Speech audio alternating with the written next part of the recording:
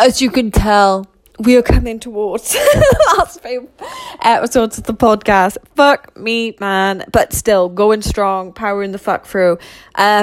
Which is quite hilarious because this is going to flow in nicely to the lead by example theme. At the end of the day, right, if you're not leading by example, just don't go at all. Just fucking don't go at all. You can't, right, if you don't practice what you preach, just don't show up. Like, it's for me, and I am a dick face, right? If I can't see you're practicing what you're preaching, but this is just for individuals like me. Other people are different things, right? I will not pay attention to your advice. And that is just who I am. I'm a very brutal, honest person.